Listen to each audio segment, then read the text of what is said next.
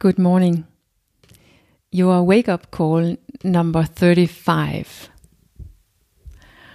We cannot co-develop, so it's Friday and this is, I promise, the last wake-up call about co-development. I hope you have followed me through the week. I guess it makes more sense if you have done that. Yesterday I ended by starting that we have to start in ourselves and that the whole drama starts in ourselves. We have to come close to ourselves, be with ourselves as the ones we really are, with everything that we think and feel and want and don't want and can't and everything. We have to find space for that in us. Because the first rejection, the first holding back, we do ourselves internally today and even as adults.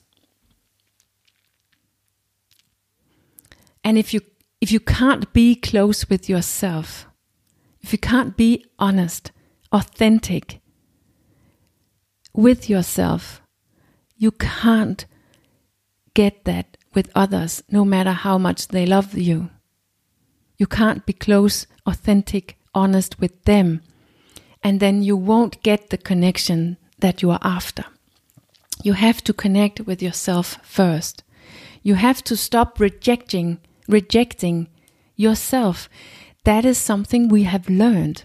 We have learned to reject ourselves, to hide stuff, to hold something back, to try to let everything look better, nicer, sweeter, somehow fitting in, or perhaps even cultivating the opposite of what we feel and who we are, who we truly are. We have taught ourselves that because at some point in our life, very early, we have experienced that was not good for connection. Who I really am, with everything that I really am and want and cannot and so on, it wasn't good for staying connected to someone who was really important to me, which I was depending on. So we have learned to give up our freedom of being completely authentic in order to stay connected with the other. So that's where the freedom and the grief, the sorrow comes in, because it is sad to be unfree, to be unauthentic, to not be who you truly are, even if it's for the cause of connection.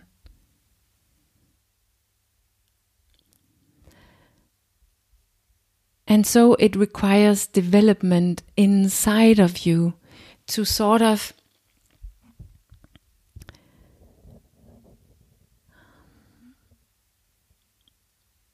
stop rejecting yourself, to find out who you are, to understand what is going on,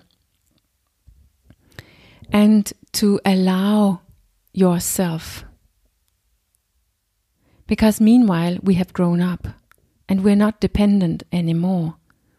Not to that degree, but we might still live inside of us with this own rejection of ourselves, which is actually no longer fitting the grown-up that we have become on the outside. And it's no longer fitting our goal, our desire, our longing. And the freedom that we could actually give ourselves. Perhaps it is no longer necessary to keep rejecting yourself and fit in order to connect. in order to be close with the one you are closest to. But we don't know. Perhaps the whole world can take you just the way you are, but you don't know. First, you need to allow yourself to become free and close, authentic, true with yourself. Inside, we need to grow up, mature, and let go of this inner rejection and embrace the whole and natural human being that we are. And that is what I call development, growth, change. It's the toughest steps, these inner steps, about understanding, providing the space for all of that going on in you, seeing yourself, supporting yourself, feeling all of that. And no one in the whole world can do that for you, or even make it easier for you, no matter how much love they want to give you, because the rejection lives in you. It exists in you. It is old. It is unuseful, and it is actually not very trendy today, but it lives very well inside of you still. And at some point it will be less tiresome to go inside and grow up instead of living your life just trying to make yourself do something else or be something else with your willpower, including the risk of rejection or losing connection, losing closeness with the other. When we inside of us have become close with who we really are.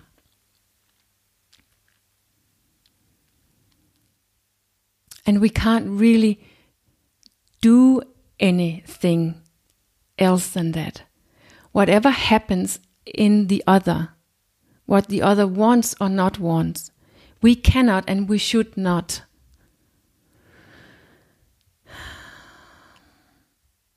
impact.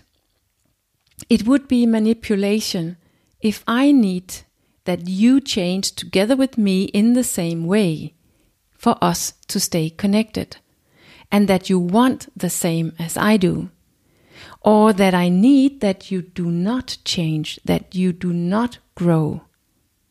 If I try to hinder you in your growth so that we can stay close, connected. We have to stay home in our own, on our own side. When we set a goal, when we want to develop, when we want to grow, when we want to live more a life in accordance with who we really are. We can't do it together. We can only do it separately. We need to find our own way out in the new, in ourselves, and see what happens on the journey. Who am I becoming? Who are you becoming, or who are you still? And what is it doing to us? Is it good for us? Is it better? Is it not good at all? We have to each go on our separate journey and allow this growth in each of us and see what happens.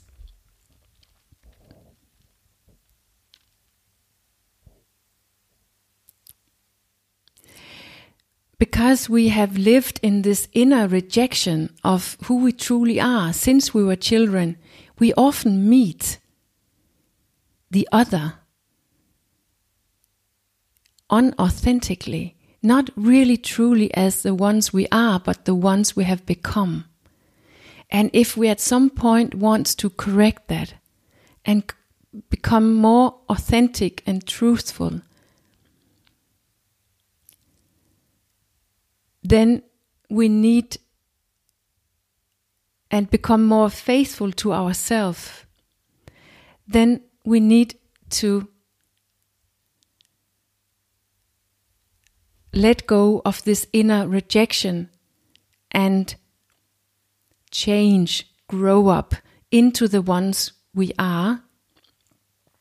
And that will, of course, influence the relationship, the connection, the closeness of our relationships.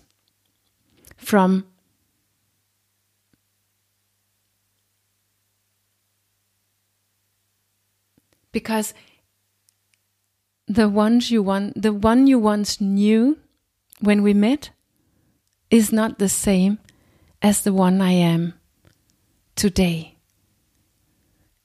And so it will influence our relationship, our connection.